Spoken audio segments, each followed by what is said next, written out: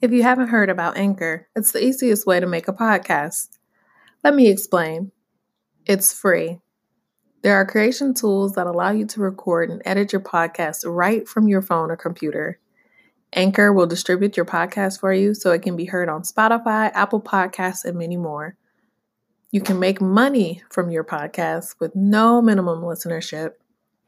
So it's everything you need to make a podcast in one place. Download the free Anchor app or go to anchor.fm to get started. Welcome to Beautiful Humans, the social change cast, where behavior analysis and social justice collide. Join us as we aim to move the needle on personal and social change by tapping into the beautiful humans inside of all of us.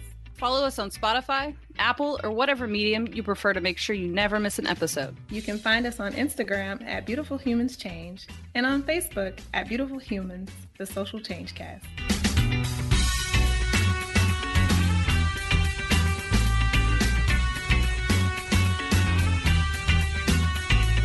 All right, welcome back, beautiful humans. This is Erin. And it's Denisha. So glad that you all can join us for another episode. We've got another special guest waiting for us to interview and have a chat with. So, but as always, first, before we do that, we're just going to check in with each other. So, I don't know. I feel like it's like 2 weeks have gone by. I haven't seen Denisha here or talk to you really. Just a little bit in between prepping. So how have you been? What's up? It's been a whirlwind for the past 2 weeks, but things have been going good. I feel like I always just say, just work. It's the same old thing. Work. I really do. I need to have some fun. So, for my Baltimore people, please get me out of the house. But that's pretty much it. Working and yeah. Have you done anything with like social justice activism or anything like that lately? Everything that I do now is like pretty much offline because my group is in New York. So we do a lot of work that is based in New York. And so this past week, we've been dealing with the differences with the cops in the subway. Today there was a call because there was a teenager who actually went missing and was abducted off of the street, which is not really like the type of things that we normally do. But, this is where like community comes together and there's like this rallying cry. And she was abducted off the street in the Bronx today. And so, the folks were there on the ground just trying to make sure that the community felt support.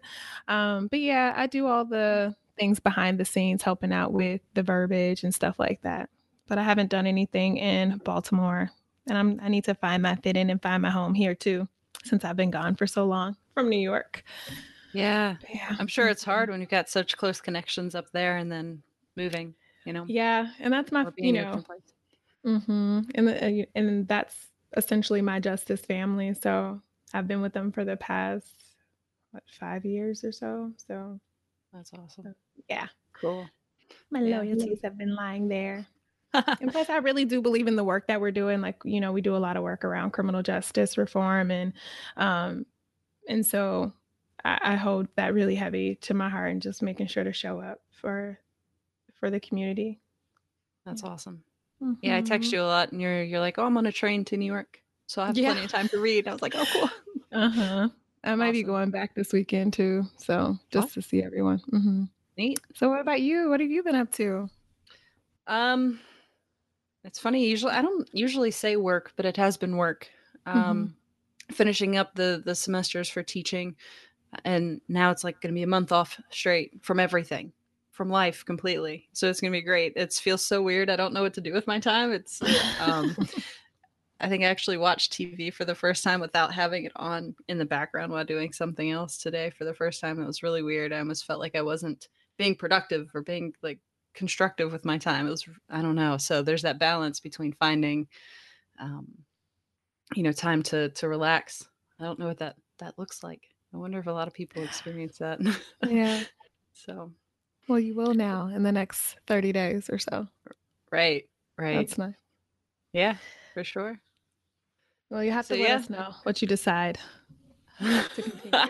And I want to know what shows that you're watching too. What? Hang on. I started watching the Marvelous Miss Maisel on Amazon Prime. Okay. I've heard a couple people say things about that. And there's 3 seasons that are out right now. It's good. It's good. It's not bad. It's about a female comedian decades ago. I don't know what decade it's set in, what time period, but it's like, I would say like 40s, 50s, something like that. Is that, yeah. So, but it was unheard of, in that time. So if you're thinking about how culturally we've changed, it's really, that's how I sit there and I look at it. It's not, you can't just enjoy anything anymore. There's an analysis that comes along with it too. So, but it's good. It's nice. Yeah. Amazing. Let's get into it. Let's do it. All right. So for our listeners, tonight we will be talking to Evelyn Gould. And Evelyn's going to walk us through living our values. And for those who don't know, but I'm sure plenty of you do know, Evelyn is a clinical behavior analyst and a research associate at the Child and Adolescent OCD Institute at McLean Hospital. And she is an instructor at Harvard Medical School. So for you who are just tuning in, McLean Hospital is a residential and partial hospitalization program for children and adolescents struggling with treatment, refractory OCD, and related disorders. Evelyn has so much experience working with families and children with autism and other learning and behavioral challenges across settings. And she is a clinical consultant for First Steps for Kids in Los Angeles and the New England Center for OCD and Anxiety in Boston. Evelyn also is engaged and actively involved in research on parent and practitioner training, clinical assessment, and treatment design and behavioral interventions for parents and children. So as you can tell, Evelyn has a large plethora of expertise. She's not busy at all. And that's not even all. Like I could keep going with the amount of things that Evelyn does. And Evelyn, I'll let you add anything else that you feel is necessary to your bio. But I'll just tell you a little bit about how I met Evelyn. We met in Baltimore at a boot camp, and we've kind of been joined at the hip ever since. I've been lucky enough to be able to talk to her very often about, what she's going to talk to us about tonight, which is living our values. And Evelyn has been, a partner in trying to merge the ACT processes together with thinking about how we view ourselves in terms of diversity, equity, and how we can utilize that to better ourselves and our field. And so that's really going to be, what she joins us here with tonight. Erin, how did you meet Evelyn? Same way. Same way? same way, same place. It's kind of cool. I've been waiting for this episode to happen, not because of the content, just to have all three of us together, because Evelyn was the one that introduced you and I to each other, because we both connected with her at the boot camp, and then have we both had the same interests. We both had a lot of the same challenges that arose and from that specific event, and so we've all been in contact in a variety of different ways. And I think it was this past May at ABAI when then it was the first time we all three, along with Kristen, did something together and did that. I don't know, is that called a symposium? Symposium. Okay, yep. Thank you. I still don't get those right. So it was pretty cool for that to come full circle. And now, that idea that we had thrown out like a year ago about the podcast to come full circle too. So it's pretty neat to see that there was an issue and now all these things have happened since then. And then you all presenting constantly together. It's so cool to see that you are joined at the hip. It's awesome. It's been really fun. And, Erin, I think that symposium is still one of my favorites ever. Yeah. Why? I just remember feeling couldn't stop grinning about it.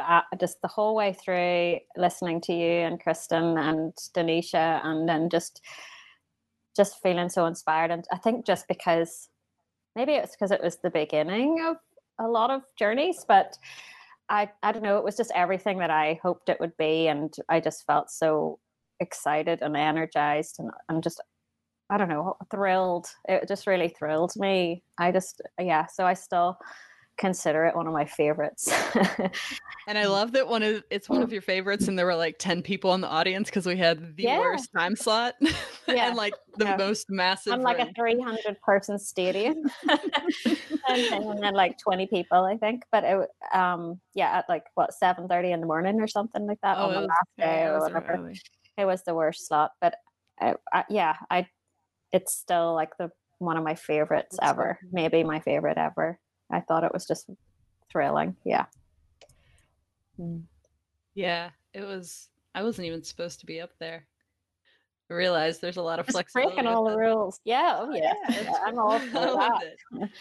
But yeah, I just remember some of the stuff that Denisha said that really, I think, spoke to a very large part of the audience in terms of like committed action and being mindful and present, and just your thoughts. And you said something about behavior. What was that quote again? Like, we're talking about Skinner saying we need to save the world or something like that. And how if we can't, how can we save the world if we can't save our field? What was that? How can we save? So yeah, it's Skinner said, why are we not saving the world? And I said, how can we save the world if we can't even save our field? And how can we save our field if we can't even save ourselves? And that's just, talking about the personal responsibility that I feel is necessary in order for us to make those larger changes to our field. There has to be some type of personal connection to the values that we've created as behavior analysts. So, and in order to do that, in order to save our field, there has to be something inside that wants you to do that as well. So yeah. Definitely. I really did enjoy that time. I remember just being extremely nervous. I've been nervous this entire journey. I talk about it all the time, but that was like the first of many, obviously. But, just going over those slides like 1,000 times and still getting up there and being so nervous that I had to read the entire thing. But I'm glad that, Evelyn, there's just something just very beautiful about people's spirits. And like Evelyn is just one of those people that I met her and she's just like, yeah, like, let's do this. And then, yeah, let's connect with more people that want to do this thing. And I feel like folks that have that type of personality are just spirit and aura about them. Like, we should not take those type of people for granted. Like, so Evelyn, I just, I always tell you, but I just love you so much. And I'm glad that we've been able to do this work together. And even though it's been hard and, you'll talk more about doing the hard stuff later, but we still stay committed through the frustration and even the tears. So yeah. Well, it's been a real privilege. And can I just say, I've been listening to your podcast and I was like listening to your podcast in my car and being like, oh, that would be the coolest to be on that podcast. That's so cool. Not thinking at all that I would be on it. And then you're like, you want to come on the podcast? I'm like, oh my God, who me? I feel so privileged to be invited to this space. So thank you so much. I really genuinely mean that. It's like thrill. It's so exciting. It means a lot to me. So thank you. Thank you for being here. Yes. It means a lot that it means a lot to you. All right. So let's get into it. Before we do that, Evelyn, did I miss anything? Do you want to tell our listeners anything else about you?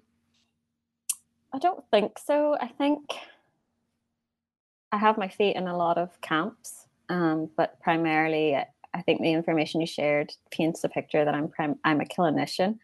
I'm very much in the trenches my whole career, doing the work with clients. I also do some training and supervision and things like that. And of course, have my feet in the research academic world a little bit. But my heart is in the clinical side of things. So I'm definitely very much an advocate for our field, even that side of diversifying within our field, and respect and honor and seats at the table for clinicians as well as academics. I could get on a rant about all kinds of things related to that, but that wasn't what you asked me. So I think, I don't think there's anything else I would add to that. I could just talk and talk and talk. So I'm waffling now. All right. Well, let's get into it. I know that, like Erin said, we wanted to have you on the show for such a long time. So I feel like we have plenty of questions to ask you. And I guess I'll start by talking a little bit about our code of ethics and what we know as behavior analysts in the field in terms of diversity. So right now, if you are a behavior analyst, you adhere to ethical standards. And in our code of ethics, there is mention of diversity. If you are a member of ABAI, there is a diversity statement. Evelyn, can you talk to our listeners a little bit more about the standard that is in place for clinicians and just behavior analysts in general? And just tell us a little bit about what you think about the current standards we have. I guess I'm sort of struggling with the fact that we do have mention of the need for behavior analytic practitioners to attend to contextual variables related to cultural diversity, and to be concerned about that and to be sensitive to that. However, there's no actual requirement to demonstrate competency in those areas. So that's my concern. And the same with having the ABAI did come out with a diversity policy last year. So we've only had one for a year, which, I mean, come on, it's 2019. But again, that's a statement. So that's a statement saying this is what we care about. We care about diversity. We care about cultural sensitivity, cultural competency at some level. But again, no directions in terms of how that should look. How should we demonstrate competency or demonstrate that we're actually moving towards that value, actually behaving in ways that are in line with that value? It's not data. It's just an instruction or a statement saying we should care about this, you should care about this. And I don't think that that's good enough for us as behavior analysts. Certainly as a behavior analyst, just saying you care about something doesn't mean anything, and really in terms of are you actually doing the things. We could all say, well, we know we shouldn't eat a ton of chocolate all the time, but then go and eat a bunch of chocolate. So really saying that you shouldn't do something or you should do something doesn't necessarily change behavior. So I'm back to the BCBA or BACB standards or ethical guidelines. Those are guidelines. Again, they're saying like when you're with a family or delivering services, you should be thinking about these things. But there's not that I'm aware of. It's certainly not, I don't think it's not in the verified course sequence or as a requirement to learn about these things. It's certainly it's kind of put on the employers, I think, to kind of do some of that cultural competency training.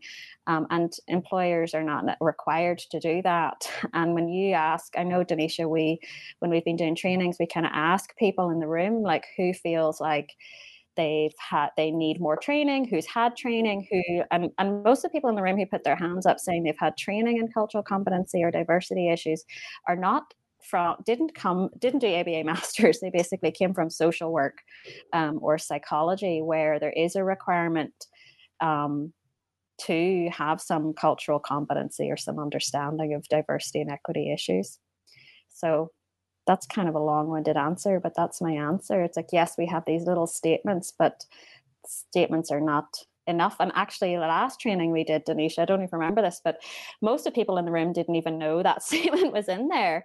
And I'd say about 80%, if not more, of the people in the room didn't know that there was anything in the code about cultural differences or diversity issues. And then most of the people also did not know that ABAI had a diversity policy. Right. They didn't know it was in the ethics code? No. And this one actually, I was so shocked. Like, Evelyn can tell you my reaction because I wasn't expecting it, honestly. And it's not, and I made it clear that it's not like a judgmental shock. It's just like, I did not realize that, that would be people's response. I actually had a follow-up question, but we kind of just stopped there for a moment and just considered what that is like then. Like, if we don't even know that the statement is there, then how is this actually going to show up in our work? It's probably not going to really show up in our work, right? If we don't even know that we're bound by that, we don't think that we have to be bound by it, I guess.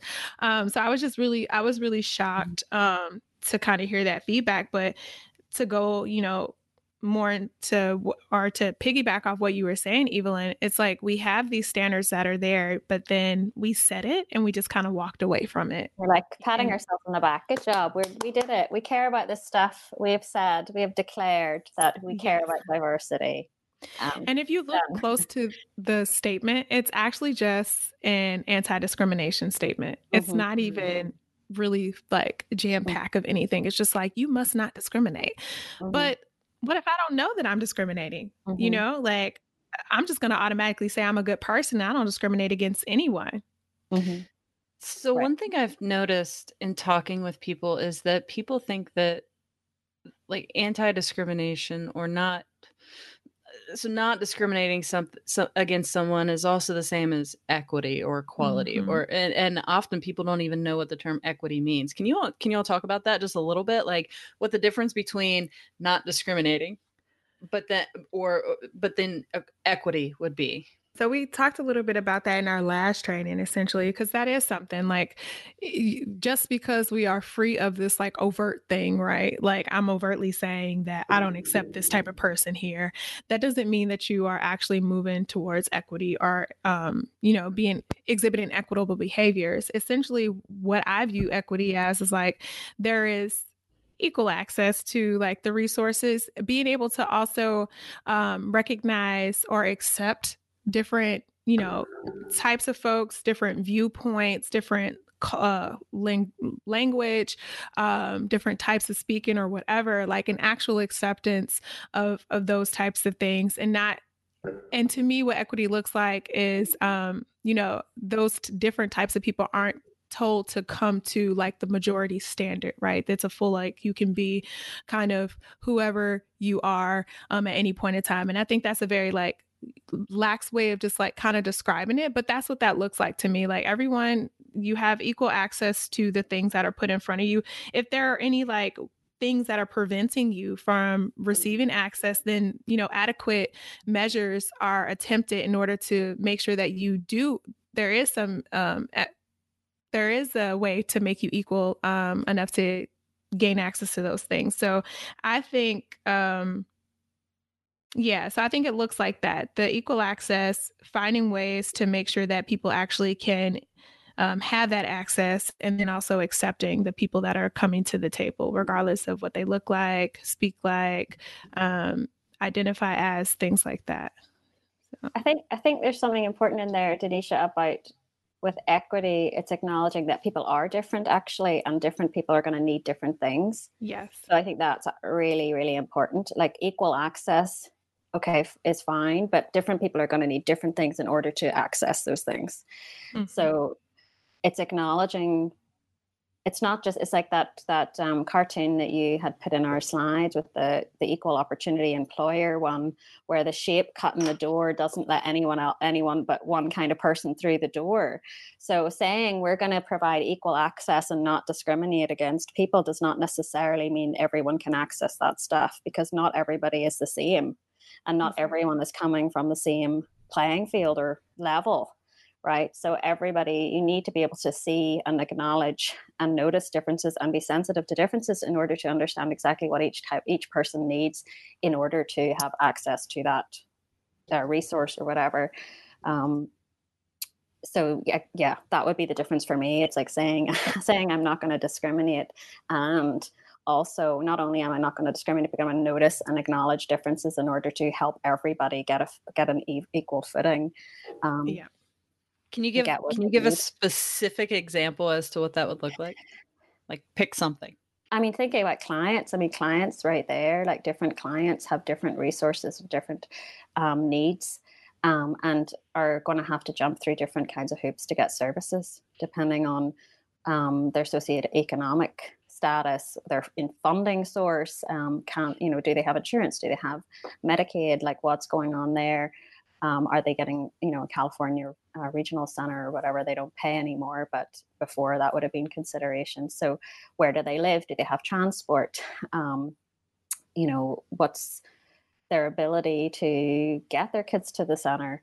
So just thinking about clients as an example, I think like students as well, like how do you help students from different backgrounds with different of all kinds of different cultural differences or whatever access higher education, or access a curriculum, or, you know, we've been talking a lot about practitioners and accessibility. My partner works in accessibility, software design, and is constantly, every time I bring them with me to some kind of event, they're constantly pointing out to me how inaccessible the event is for anybody other than fully able-bodied people who also can afford to be there.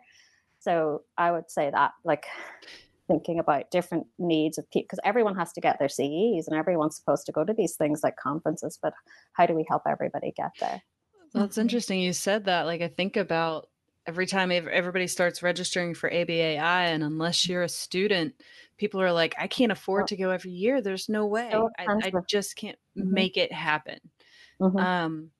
And that too, there was one specific thing. It was a conference. It was a meme or something I read, but it said the next time you're a presenter and you say, no, I don't need a microphone, think about the one person that might be hearing impaired enough to where they would need that microphone. Like, you, just because you aren't comfortable using that doesn't mean you shouldn't use it, because somebody else might have trouble hearing you. Yeah. And they don't want to be the one person to stand up and say, no, actually, I can't hear you, you know, Right. when everybody else as a group says, yeah, we can hear. But it's not enough to say, my presentation is open to everybody. I'm not discriminating. Yep. Right. And so that's the Exactly. difference there. It's like, you can say, like, I'm being fair. Everyone has this. I think about, like, you know, the educational system, for example. Everyone has access to public schooling, right?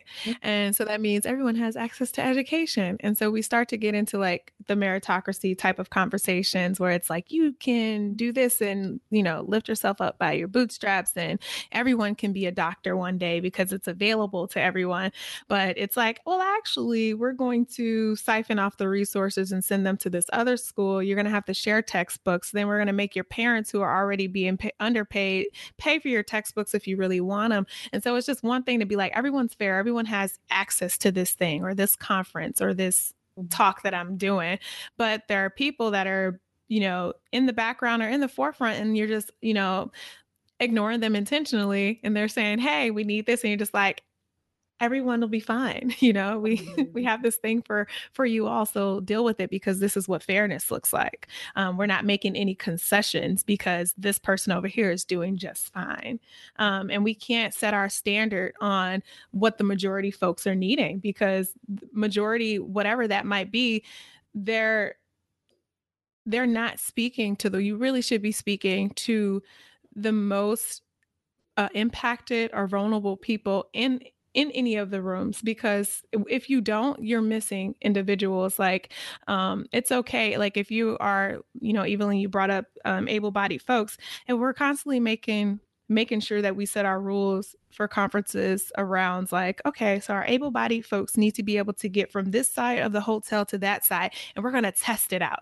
The average able-bodied person can get there in 5 minutes, so we're just going to give our able-bodied folks 2 more minutes just to make sure that's okay. Who are you leaving out?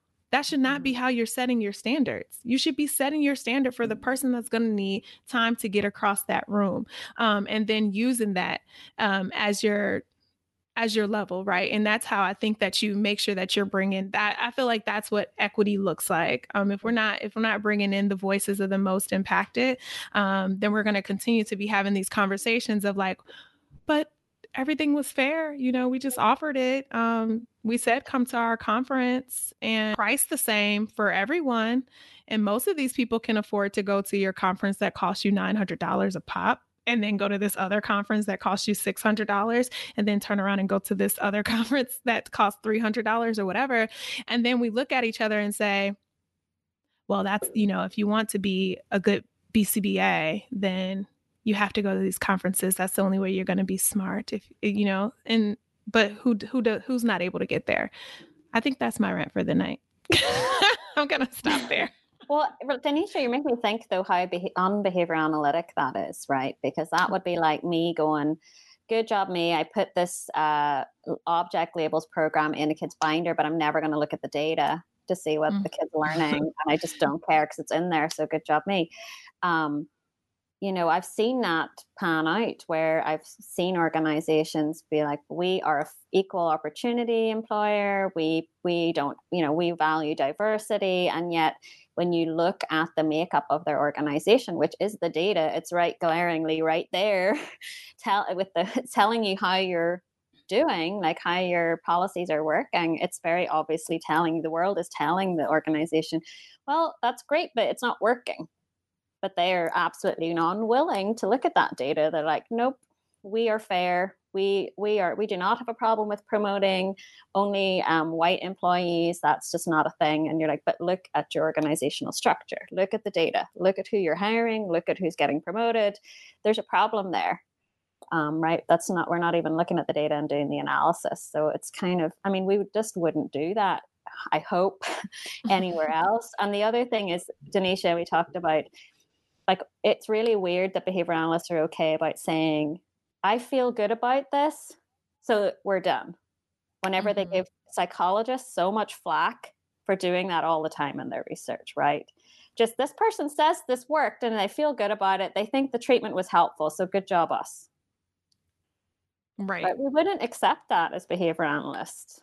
We would be like, but we want to know, did their behavior actually change? Right. Is their life different? Are they actually living their life differently? Or are they just saying they feel better? Right. Like, we wouldn't be okay with that. So I don't know why we're okay with it in this realm of diversity.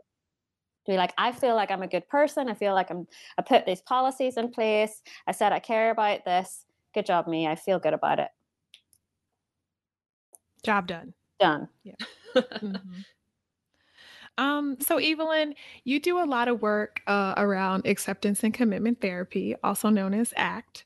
Can you talk to our listeners a little bit about, I guess just kind of tell them what ACT is. Erin and I have talked about ACT on the show before, but if you could just give like a little background into what it is, and then talk a little bit about how we can use ACT and apply it to issues of diversity and equity and justice. Yeah, no pressure. I will try. I'm like, wow, that's a lot to try and sum up. But I describe ACT simply as a behavior analytic approach to dealing with difficult thoughts and feelings or aversive private events. It's really about teaching you strategies that enable you to continue living your life towards your values, or being able to do hard stuff even in the face of adversity. Essentially, it's like helping you contact longer later reinforcers, essentially, that motivate you to keep going in the face of adversity, right? To tolerate, or to be able to be willing to expose yourself to short-term aversive consequences, or short-term aversive thoughts, aversive feelings, whatever. Be willing to expose yourself to those things and move forward towards something that's bigger than that, that's more meaningful to you, to live the life that you want. I guess is that good enough?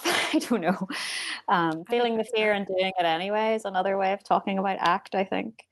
But it really, that's what it is for me. For me, with the kids that I work with, we talk about it as making your life bigger, like being able to make your life so big that they're really, I was going to swear there, they're really crappy stuff doesn't matter, that it's, creating another way they've described it is creating a big space around, a big space around the pain so that it doesn't matter anymore. And teaching new skills, like teaching you discrimination skills, would be part of that. So learning how to discriminate when you're your behavior is primarily under verbal control versus direct contingencies. So that's the mindfulness piece. So noticing, am I in my head or am I in the world? And what is driving my behavior right now?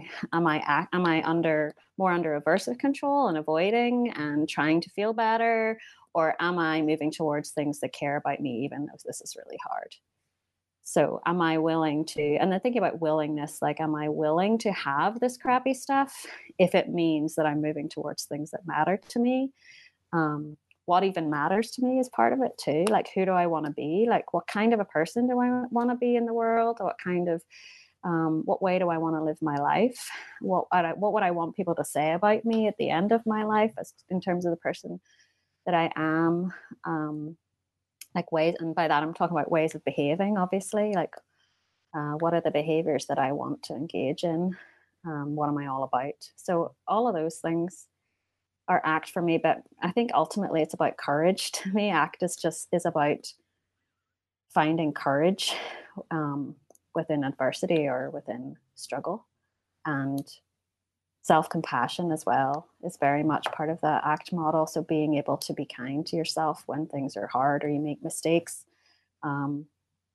approaching all things that are hard in a more productive, adaptive way than just avoiding or doing things that are ultimately harmful to you in the long run.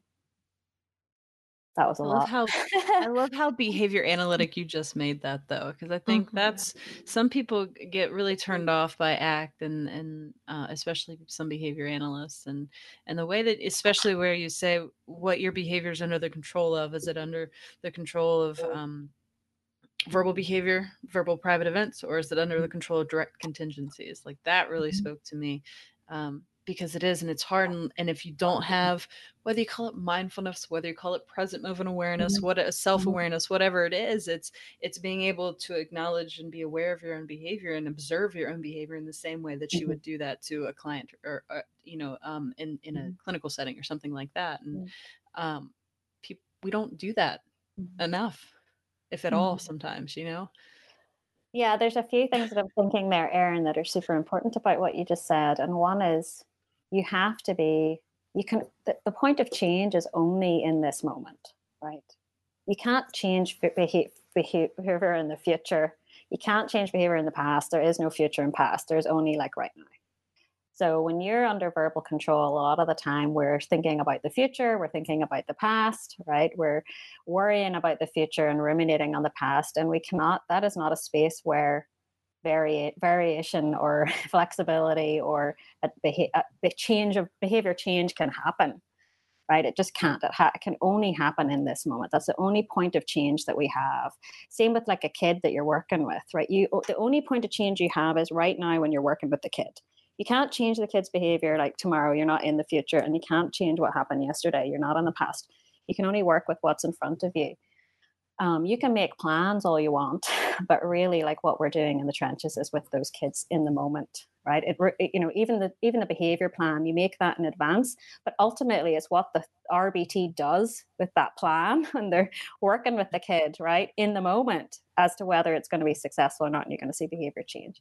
So that's kind of what I see. ACT is about the getting you in the moment, in the present, and that's where you have your point to change. That's where the opportunity is to contact reinforcement. That's where the opportunity is to do something adaptive. So that's part of what I was thinking about. And then I was thinking about verbal control and all the problems with inflexibility that come with language or verbal rules and things like that. And so the direct contingencies is where you need to be, or usually there's a lot more opportunities for variability to happen within the direct environment than when you're stuck following rigid rules or stuck in your head as we call it with the kids, or in your advisor zone, your advisor space. Yeah, those rigid rules. One that really I figured out that I was fused with for the longest time was this idea that like a source of employment had to be this 9 to 5, 40-hour week job kind of thing. And it had to be full-time with benefits. And it was like, I was raised to think that, and I never functioned well in that space ever, to the point where I thought something was wrong with me. And now I have like this work schedule where it's very flexible. There's only certain rigid time frames that I can align that with. And like, I wake up 4 a.m. sometimes and work for 6 hours straight. And I don't work the rest of the day until I teach from like 8 to 10 at night. But that is workable for me. But when I'm fused to that rule that my job has to be this, it doesn't work well. And that's that verbal control of my behavior. And it's not workable. And it has all these issues. Right. So, realizing, and it's still hard. I still catch myself sometimes. It's like 5 o'clock. I should not be working anymore. And it's like, wait, I didn't work for like the past 6 hours. I can do this now, again, not a big example, but something that maybe some people can relate to. Well, we could relate this very much into something Denise and I talked about in our trainings quite a bit. And that is where we get tripped up in terms of verbal rules or self stories. We talk about that in our training with respect to diversity and equity issues. So a lot of us have rules about ourselves in terms of like, I'm a good person, I'm an ally, therefore I can't be racist, right? So you put it in a frame with like, a good person is not racist. I'm a good person, therefore I cannot be racist. And the problem with that, of course, is what happens then when somebody gives you feedback and says to you that you've done something that's offensive or racist in some way. You're going to cling to that rule, most likely. You're not going to respond well. You're going to get defensive. You're going to do what you can because there's no flexibility there. It's like, a good person is not racist. I'm a good person. You're telling me I'm racist. That is not okay. That can't be true. Or you're going to argue with that. It's problematic. Whereas if you have a more flexible rule of like, I'm a good person and an ally, and sometimes I may do things that are racist, that is possible. I'm also privileged, and therefore I can't know all the ways that I'm probably hurting other people at times, or contributing to or being complicit to the systemic oppressions and things like that. Like when you have those more and flexible rules, when somebody then gives me feedback, if I have a more flexible rule, I'm going to be much more open and able to incorporate that, right? I'm likely to be less defensive and more able to kind of hear it, I think. Yeah. Can I say something about that too? Yeah. So I think part of that is what we know as like, or what we were taught about like who racists are, or like who are sexist, or who are these people. Like we're taught this in a sense of like, these were the people that were doing these overt, horrible things to individuals. And I'm going to use like racism as the thing, right? So we learned about the racists as being skinheads, KKK. They're, there are people burning crosses in people's yards, or hanging people up from trees, or dragging people. And that's a very dark, way, but that's the truth. So a lot of times we try not to talk about the past because it's hurtful, but that's how we looked at it, as these were the racists, they were the KKKs. But one thing we fail to remember is that every point of history, there was always people that was standing around those trees watching. They weren't the people that were actually stringing others up. And so I see that as that's the complicity there, right? And so you might not have people being hanged in, like actually being hanged in front of you, but our behaviors are actually imitating those that were standing around the tree watching and saying nothing and doing nothing, and essentially reinforcing those few who engaged in that behavior. And but because we don't know racism to look like that, because we don't consider the people that are sitting around being complicit, then I therefore am not that person. I therefore am not this sexist because I'm not the person that's engaging in domestic violence or doing these things against women or whatever. But there's going to always be people that are just sitting there and that are engaging in some of those behaviors that are a little bit less physically, aversive or whatever. And so I think we have to consider that part too, that our complicity also speaks to some of these systems that are in place right now. And then just, what you were talking about, Evelyn, about being able to be flexible in that you are going to get feedback. And sometimes you are going to be doing the behaviors that other people are calling this thing.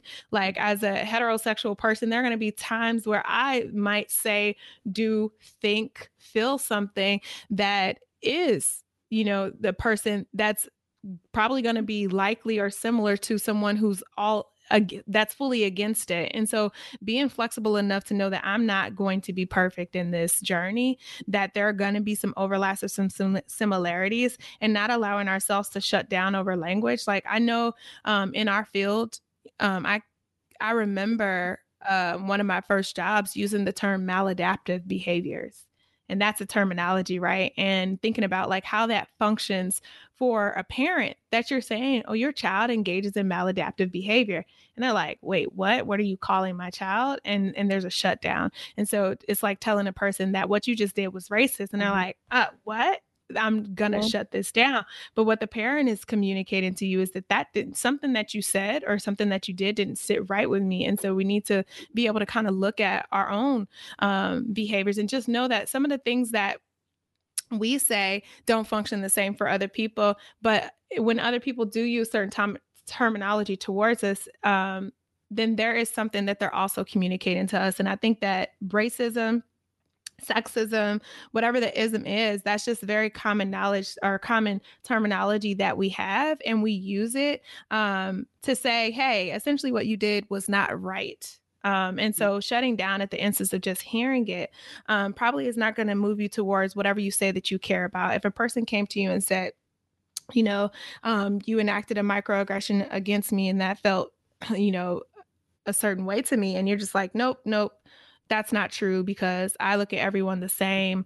And I think, I don't see you for your social identities or whatever, then you're probably dismissing them and you're definitely not going to do better. You're not going to be able to further the relationship that you have with them, but then you're also not going to be able to move closer to what you have also stated that you said you care about. And so that's my second rant. So Denisha, this reminds me, what you're talking about here brings me back to the thing we talked about at the beginning, which was that refusal to actually pay attention to the data, right? I am saying this is my rule. I am now insensitive to what the world is telling me about that rule. So that's the problem with verbal control. It can make you really inflexible and totally, like we talk about the kids, it makes you totally not pay attention to the feedback the world is giving you about the way you're living your life and who you're being and what your behavior is saying. So if you're rigidly clinging to the fact that we're an equal opportunity employer, or you're clinging to the rule of I am not racist, I don't want to be, even the rule like I don't want to be a racist, right? That's wrong. That's not okay. So I am the good person. I don't want to be that. You're going to become really insensitive to feedback from the world about anything that's going against that, right? So the same as the organization that is like angry when I'm trying to point out, okay, I hear you, you have this policy, you say this is your value, and here is the data. And then they get mad about it and say, that's absolutely not true. So I don't know, that's where my mind went. It came back to that inflexibility. And the beauty of ACT is the whole point of ACT is to try and, again, loosen that verbal control and help you be more sensitive to feedback from the world, to get in that discovery space, as we call it with the kids, to be able to actually track, right? So instead of clinging to rules for rules' sake, you actually start tracking whether the rules are helpful to you, when they're helpful to you, whether they're actually accurate, whether your behavior is actually in line and the outcomes that you're experiencing are actually in line with the rule. And then you get to be flexible and decide, okay, this rule is actually not that helpful to me. Or maybe I can add to the rule. Maybe I can add stuff there. And I'm willing to get in that uncomfortable space, because learning is hard. Learning is really hard. Realizing that some of the things you thought about yourself might not be completely accurate, or that there's more to it, is hard. Having courage to also, Denisha, we talked about belonging, and human beings want to belong. They're social animals. It's really hard to speak up and challenge systems and, risk being rejected from your group, potentially. We understand that as human beings, like that, a lone person is a dead person whenever you're in a caveman days out there. So it can be really difficult for people to,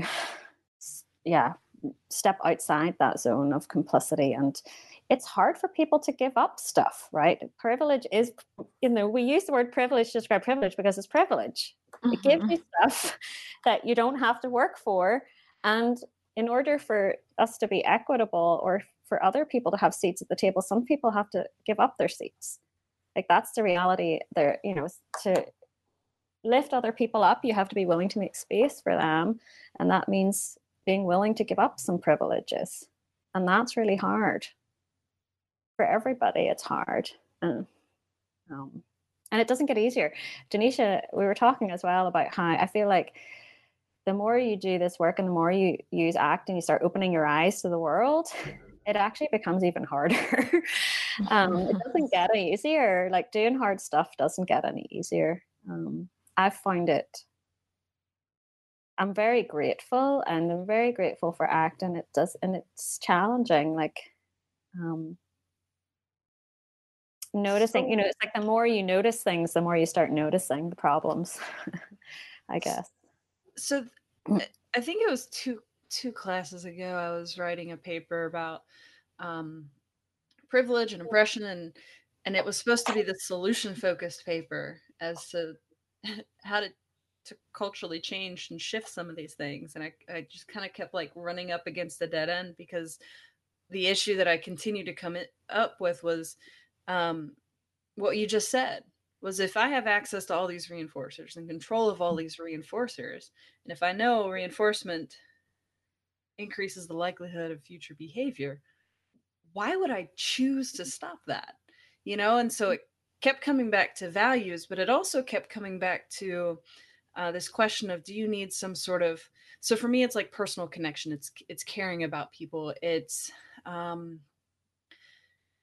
seeing the product of harm or good, and does that have to happen uh, in order for you to relinquish control of some of those reinforcers? And I've come into contact a lot with people where it doesn't matter, it doesn't change, and I haven't quite figured that out yet.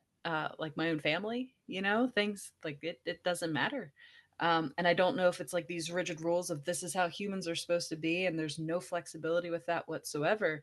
But I've also experienced the exact opposite of that. But I mean, what's your all's take on that? Like, where does personal connection kind of lie in all of this? I guess, Erin, I want some clarification. Are you talking about connecting with others in the service of getting others to change, or getting them to be more sensitive about these issues, or what do you so saying that, if trying to think of maybe a scenario, like if I'm thinking of, I don't know, Denise, do you have a scenario? I'm trying to, it's late. This is one of those things. I know, I totally agree. I'm gonna, I Are you guess, talking about paraphrase. communication? Oh, sorry, go ahead. No, I was gonna paraphrase and see if I could, because I feel like I followed, but I don't know. Yeah. So essentially what I felt like I was hearing is, does an individual already have to have some type of connection to caring for others in order to, I guess, want to do kind of the work that's related to equity and Do they justice? need to contact those contingencies almost directly by somebody like in their family or a close personal friend or something like that? Does there So have to be someone who's directly affected by these issues, do they need to directly observe and contact that in some way, and also care, like some kind of altruism or something? I don't think so, because I think that you can, I mean, there's always going to be this small minority of people I think you can't reach, but I think that you can connect with a human being. It's like I do this every day with parents that I work with, right? When I'm trying to figure out, how can I get this parent to do this really hard thing and take on board this recommendation that I'm making, that they, and how do I deliver this, tell them the stuff that they don't want to hear, right? How do I get them to be open to that? And for me, the ACT piece is very helpful there, because I have learned to, it's like really listening and really trying to figure out, what does this person really care about? What matters to them? And underneath, I don't really believe that people generally have antisocial values or destructive values. I think you just have to keep digging, because underneath there is something usually about belonging, connecting, being good enough, things like important things about being a human. And the way in is to find that and relate that. It's a relating process. and then frame using language as a behavior analyst, using language really functionally. Like, what are the words that are most meaningful to this person that I can say that can bring what's important to them into the room, into this conversation? And how do I get this to function in the way that I want it to? Not how I think it should function, or what words I like, or what words I want to say, because that's about me. That's not about the other person and what I need them to do. So it's a process of, that's the process for me. Sometimes you're not the person, right? Especially if it's like there's a personal relationship there, maybe you're not the person. I don't know. Sometimes I can't move everybody, but I think ACT helps me also to be able to step back from my own crap. So, if I'm in a situation with somebody, like a parent who's, difficult or something, and I'm trying to get them to hear what I need them to hear, I have to be able to notice all my own stuff showing up, because that person's going to be aversive to me, right? They're an aversive stimulus. I'm going to have a bunch of responses to that physiologically, and, private events about how I don't want to have this conversation. This person's really difficult. I totally disagree. We're not on the same page.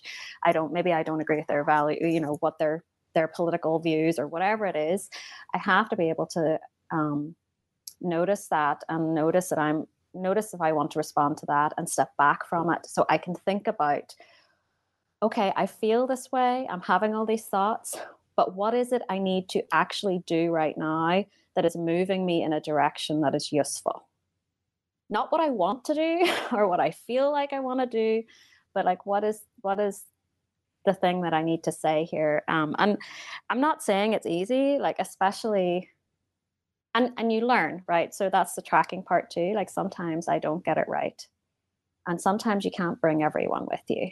But again, just because somebody doesn't necessarily, Denisha and I talked about this too, just because your audience or the person you're talking to doesn't respond in a wonderful way in that moment, the la la dreamland way of responding to you, like, I totally get it, I have changed, I hear you, I'm going to go out and do this stuff, does not mean that you're not having an impact. It does not mean that your words or behavior are not functioning in a way that matters.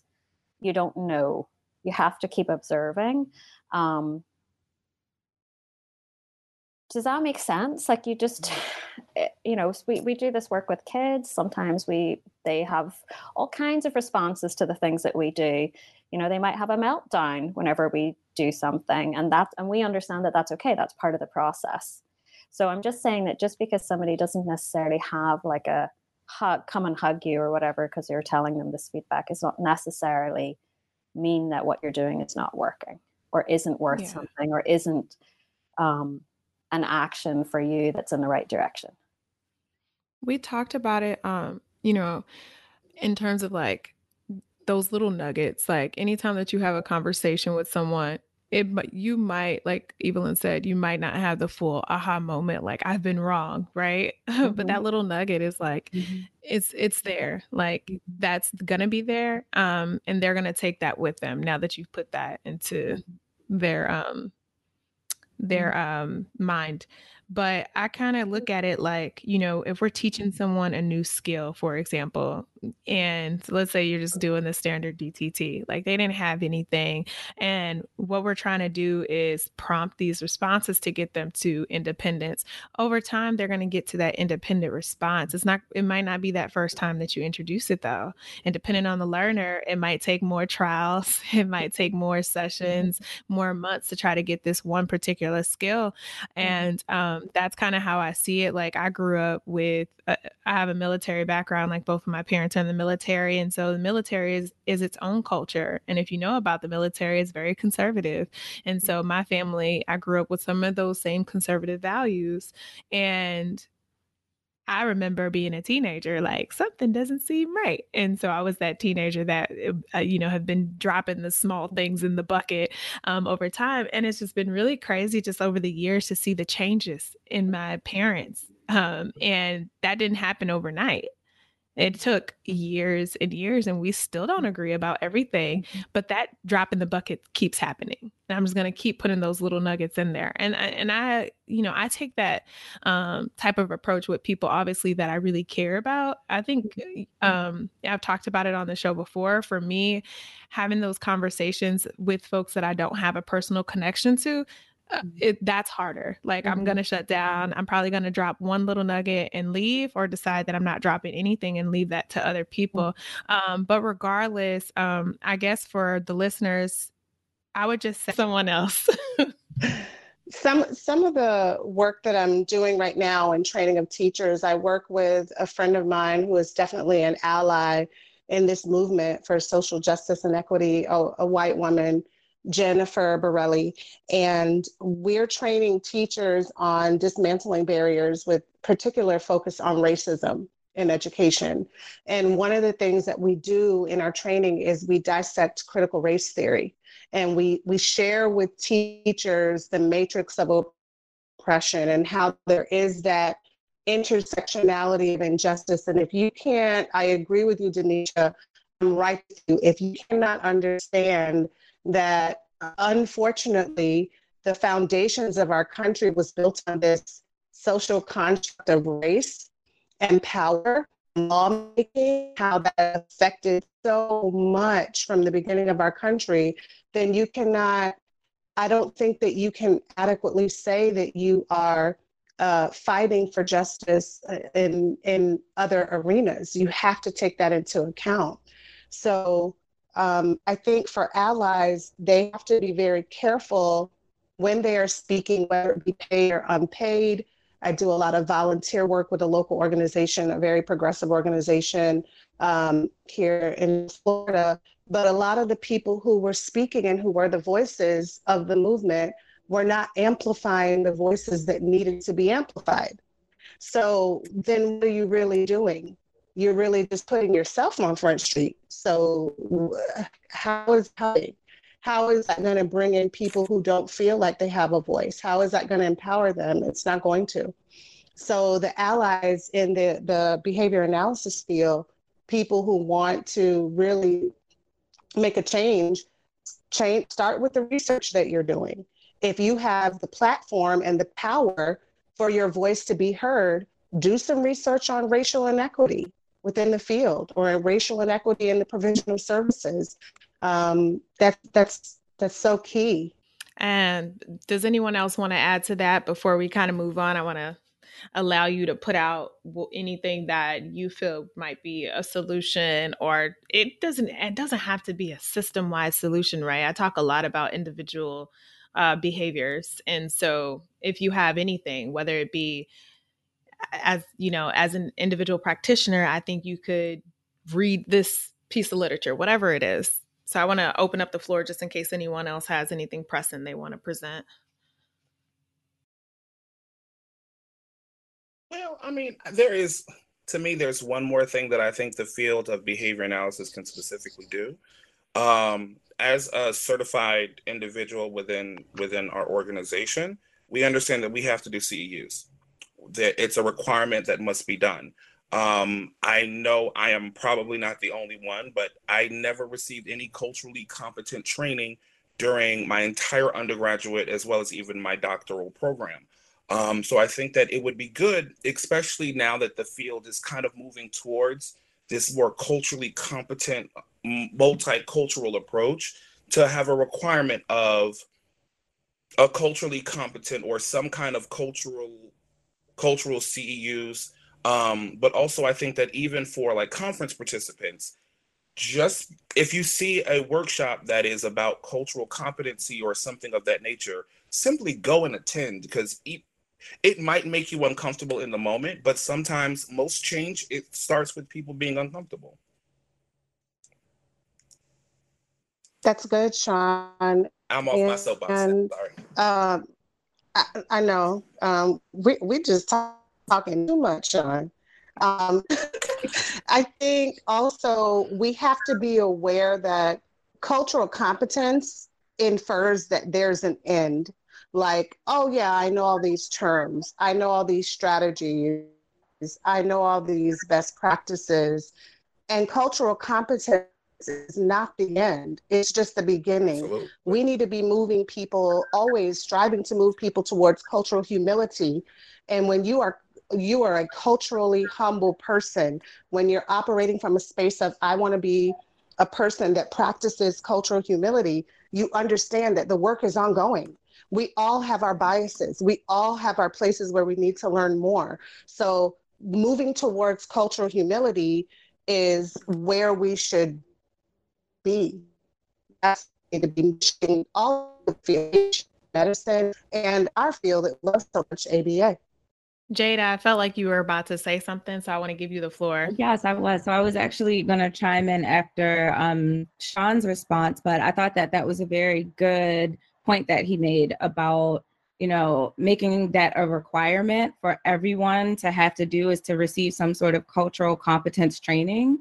So I was even thinking, what if the board, the same way we have to get ethics CEUs and supervision CEUs, what if we made it mandatory so that everyone would have to get at least 5 units of cultural competence CEUs, whether that be, you interacting with, in your work, a culture that's different than your own, or you attending something that has to do with a training in cultures that are different than your own. I think that would be much needed and actually very important. Or if we could even add that to our coursework.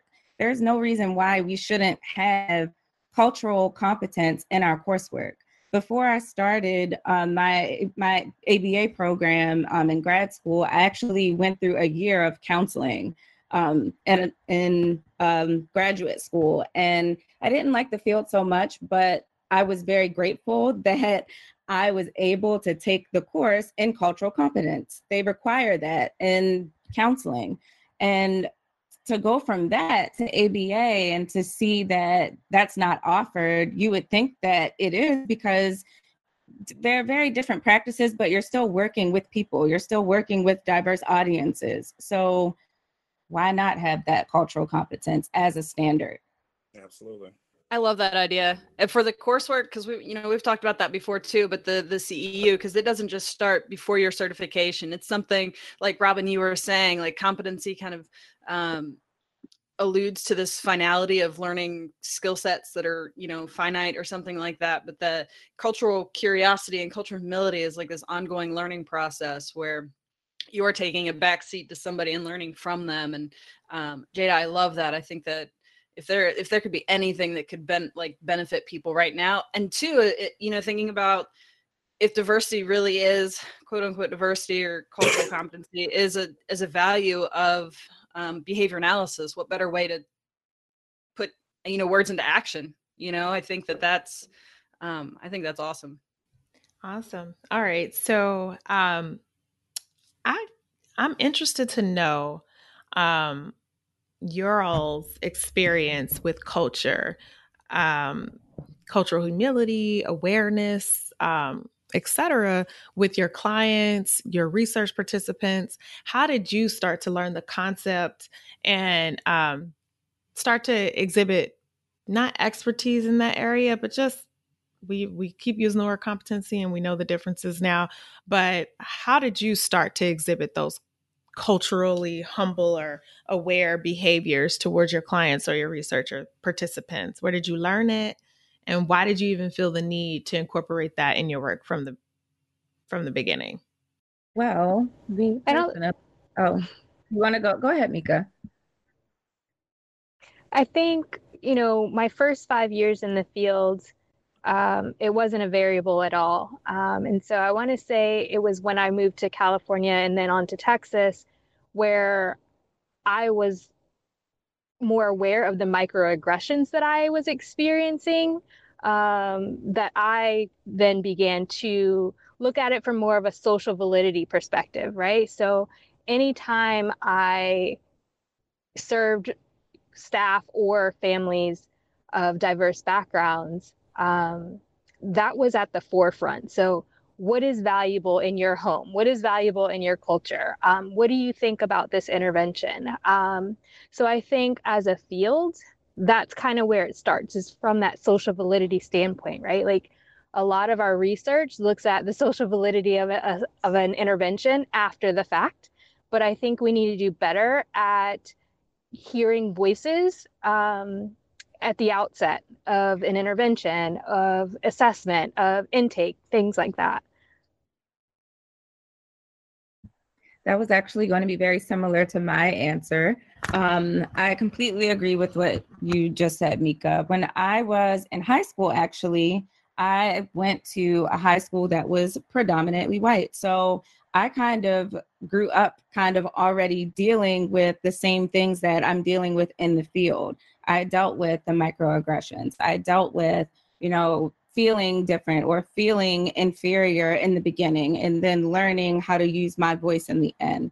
And how I did that was I just kind of talked to people. I got to know them.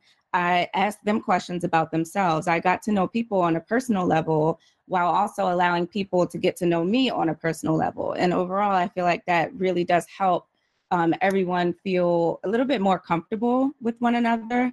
It's just unfortunate that sometimes, some people just have no interest in doing that.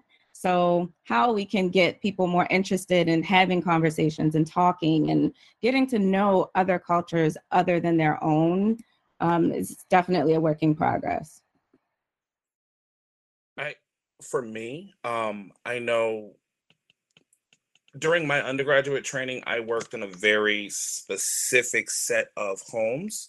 And it wasn't until I went into a lower socioeconomic home that I realized how drastically different service delivery was.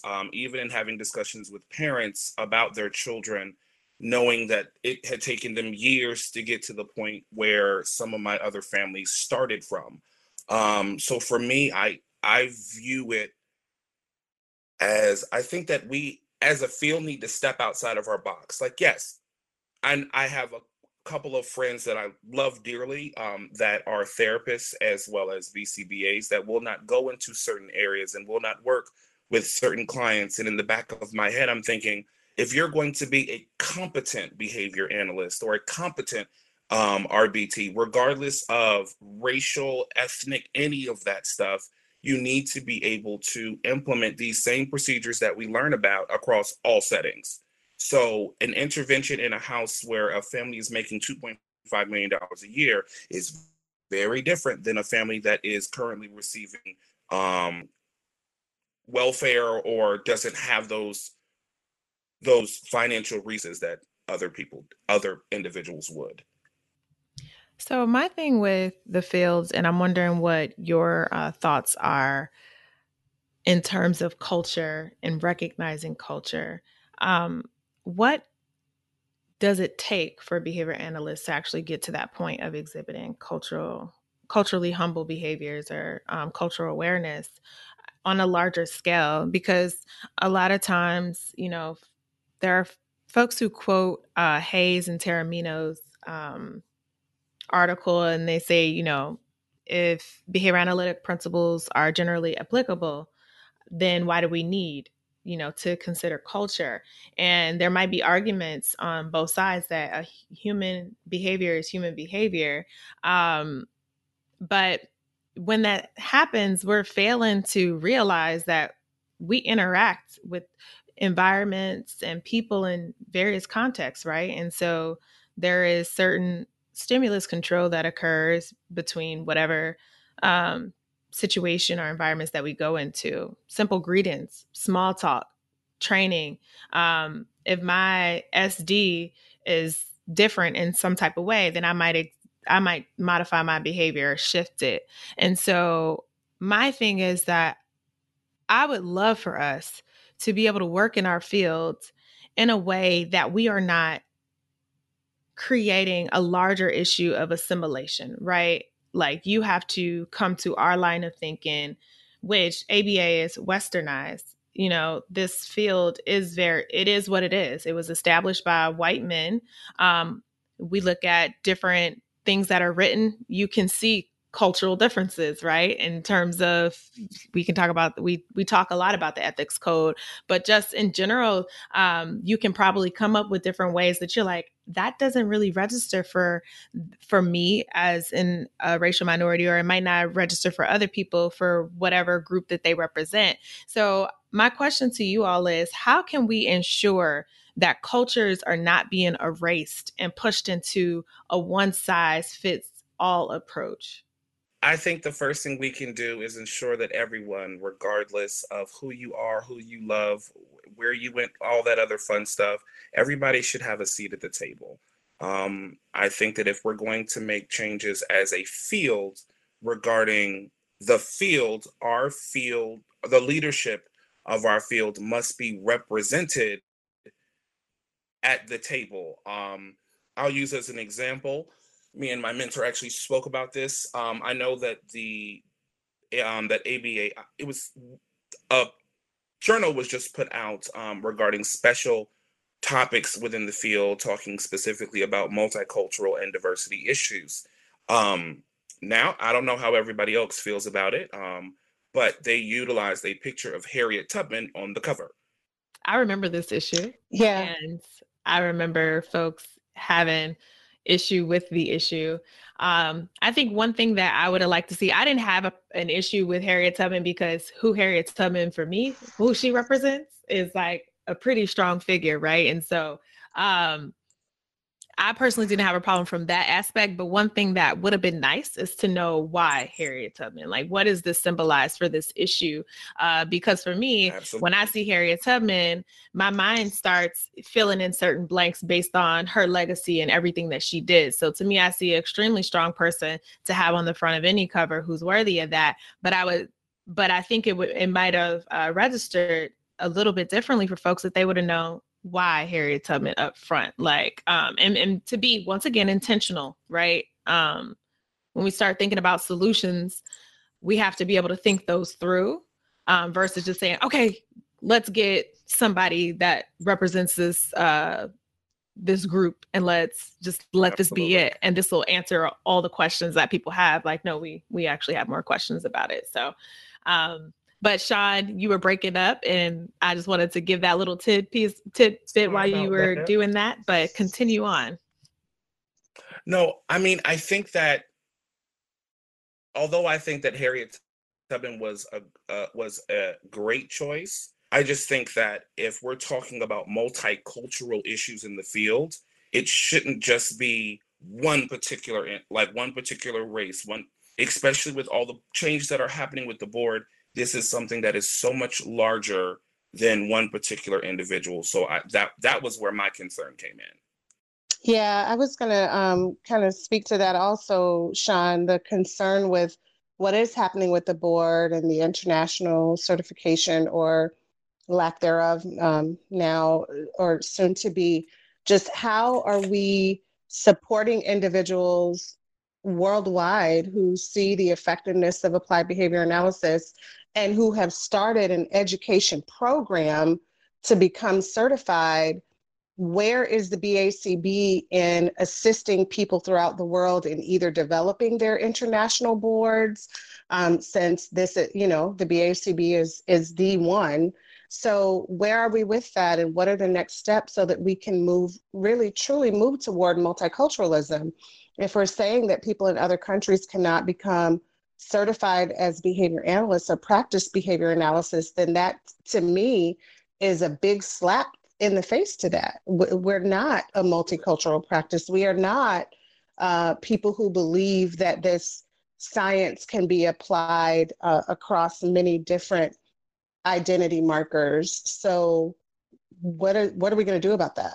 I would love to hear from Jada or Mika, anything that you have to add. I will say that I did appreciate, I might be an outlier, I appreciate the BACB recognizing their limits. I think we have to be able to do that. We really do. No matter how, you can have all the intentions in the world. I really want to serve. I want to be a multicultural unit. But if we're not living up to that, if you don't have the ability, whether it's a legal structure or not, we don't, and none of us know, right? Because we're not on the board. But for me, I thought that was a great move in the direction, because I'm hoping that people that are local are able to be in those positions, because they are the ones who know best, right? You cannot have a set of requirements over a specific group of folks if you have no idea what's important to those individuals or how they operate in their space. And so I took it as a humble step in recognizing that we all have limitations, and our field has definitely exposed limitations. So I'm happy about that personally, but I know there has been a lot of uproar about that, so I'm an outlier. But Mika, go ahead, Robin. Can I say something to that really quick? It is definitely a humble step, and I agree with you in that this one body cannot say that this is what these standards should be for cultures across the world. But how, my next question then is, how is the BACB supporting individuals across the world? Since the Behavior Analyst Certification Board is the first to certify behavior analysis as a board. So how are they supporting others internationally? And I know that there's some things in place. I'm just wondering how comprehensive and or supportive they are. I think those are all good questions. So my initial question to you all was, how can we ensure that cultures are not going to be erased or they're not getting erased with our work? And like I said, I would love to hear from Jada or Mika if you all want to add anything to this part of the conversation. Yeah, so I think that, we often misconstrue or misinterpret that word culture, right? So it's not just race. I think we also need to have an awareness that culture includes values, practices, and norms, right? So what behaviors are reinforced in those communities? And so that can be going from one Black home to the next Black home. They can be completely different in culture. So I think as a field is first recognizing that we need to understand the values and the norms of the people that we're serving. And I think once we can do that, then we will begin to operate in cultural competence, right? I think that is a very misunderstood term right now. People, especially when it's spoken from us, right? People, when we say cultural competence, people assume that we're talking about race, right? It's not just race. It's not just an issue of ethnic diversity and microaggressions and all of the other things that we've talked about. It's actually valuing the person. And I don't think we do enough of that. Yes, and that's so very true. I actually had a supervisor who I worked under as an RBT, and it was just very interesting. His primary focus was animal behavior. He was very, very brilliant, but he did not really understand how to do applied work. But he tried to train one of our clients who was an inner city youth. He tried to train him with an animal clicker, which I was thinking to myself, I don't think that that's going to be very effective given, his environment. And it's probably not going to work. Needless to say, long story short, it didn't. It was completely ineffective. And I had to develop like an entire intervention to help this kid. But it just goes to show you that, going back to what Mika was saying, we really do have to take a step back and learn about other cultures and their values and their environments, because they are all different. And in order for us to be able to effectively serve our communities that are different than we are, we have to understand them. I love the fact that you brought up clicker training. I think it reminds us that even some of the strategies that we employ might be different for the individuals. Like clicker training obviously has an evidence base, right? And it's useful for some folks. And but given someone's history, whatever that might be, that might not be effective. And we need to be able to be flexible and saying, even though I use this evidence base with someone else, this might not work in this context with this particular person. This is also another reason why I think it's important for us to have an evidence base that actually mentions culture, so that we are seeing differences. Because if we're studying the same pool of folks, there's no way for us to know if there's going to be a difference in acceptability, social validity for this particular strategy or whatever it is. So that's a good point that you bring up. So I guess, I would love to just open the floor up before we start to close this thing out, and just give you all space. We've been talking for a little bit now. Is there anything else that you want to say to our audience members before we go? I just want to thank you, Denisha and Aaron, for your podcast and for being like on the forefront and really trailblazing change with having these conversations, whether it be about race, gender identity, whatever it's about. I appreciate it, and just continue the good work. I'm happy to be a part of it and look forward to more conversations like this. Thank you. Yes, thank you. Appreciate that positive feedback. Thank you, Denisha and Aaron, for again having us on your podcast. It's definitely been a pleasure. I'm very happy that you all are bringing up a lot of these issues that exist in today's ABA world, because a lot of the times, they go unspoken or swept under the rug. And like I've said a few times already in a lot of my answers, a lot of these issues won't ever get resolved unless we have these discussions and unless, we get people out of their comfort zones and addressing the fact that these issues do exist. So great work.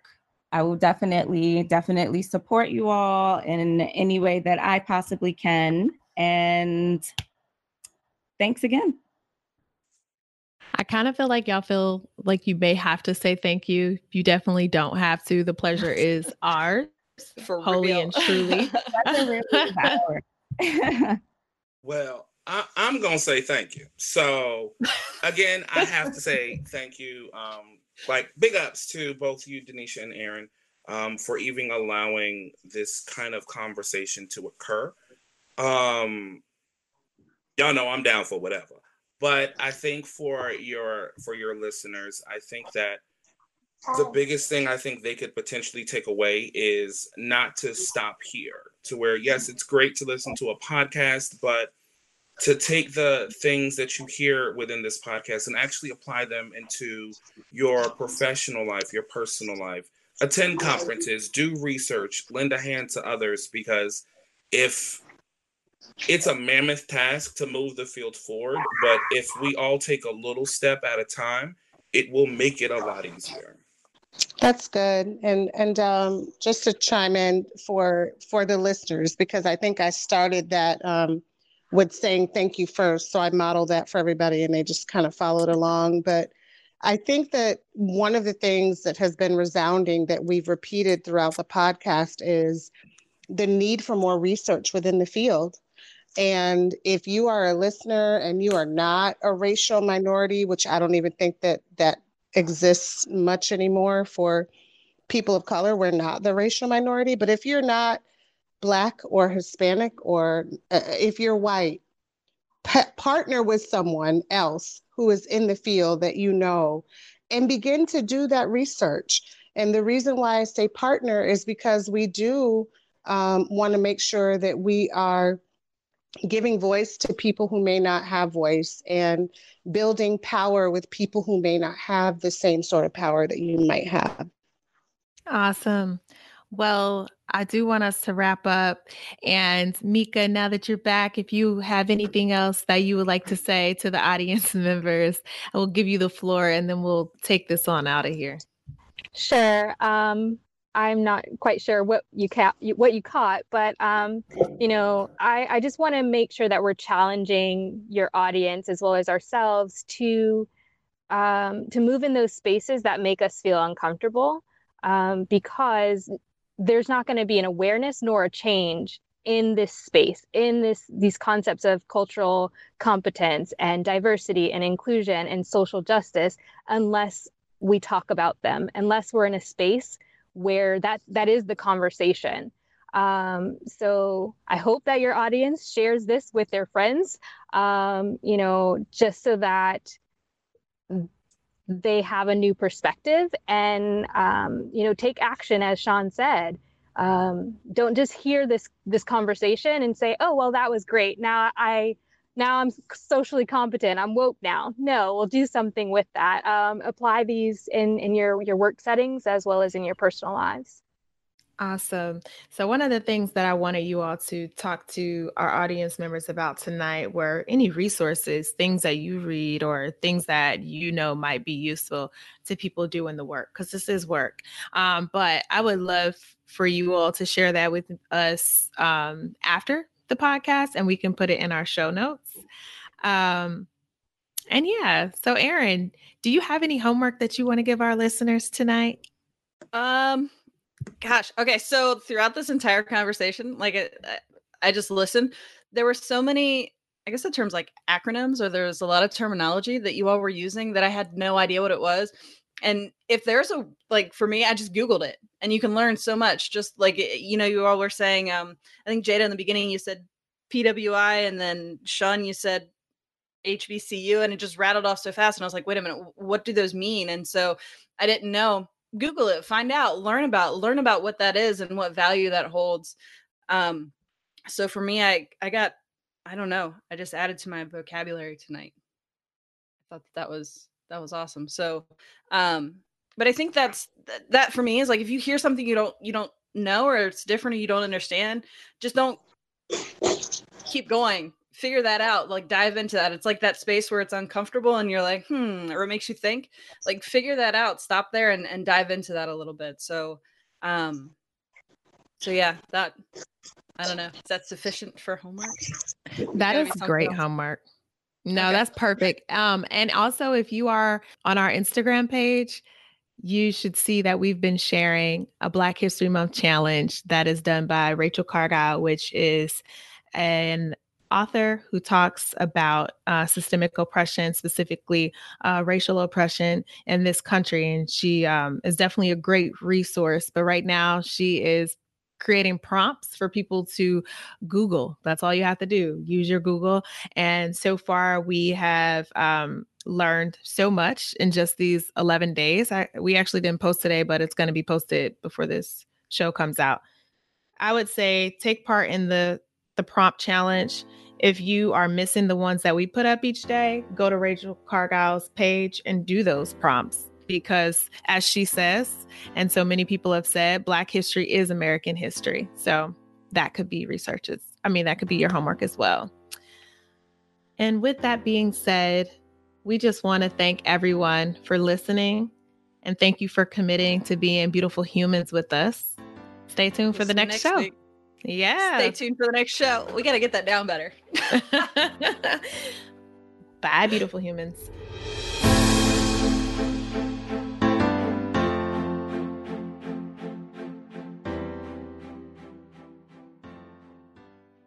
Hey, it's Denisha. And Erin. I just wanted to take the time here to let you know that if you're thinking about doing a podcast, there's a way for you to do a show without having to become an audio editing and production wizard. Yeah, we probably would have never gotten this show off the ground if it wasn't for Pretty Easy Podcasts. So Pretty Easy Podcast helps podcasters get their shows recorded and posted with a complete podcast studio at your disposal. Record from your home or your office or at the park.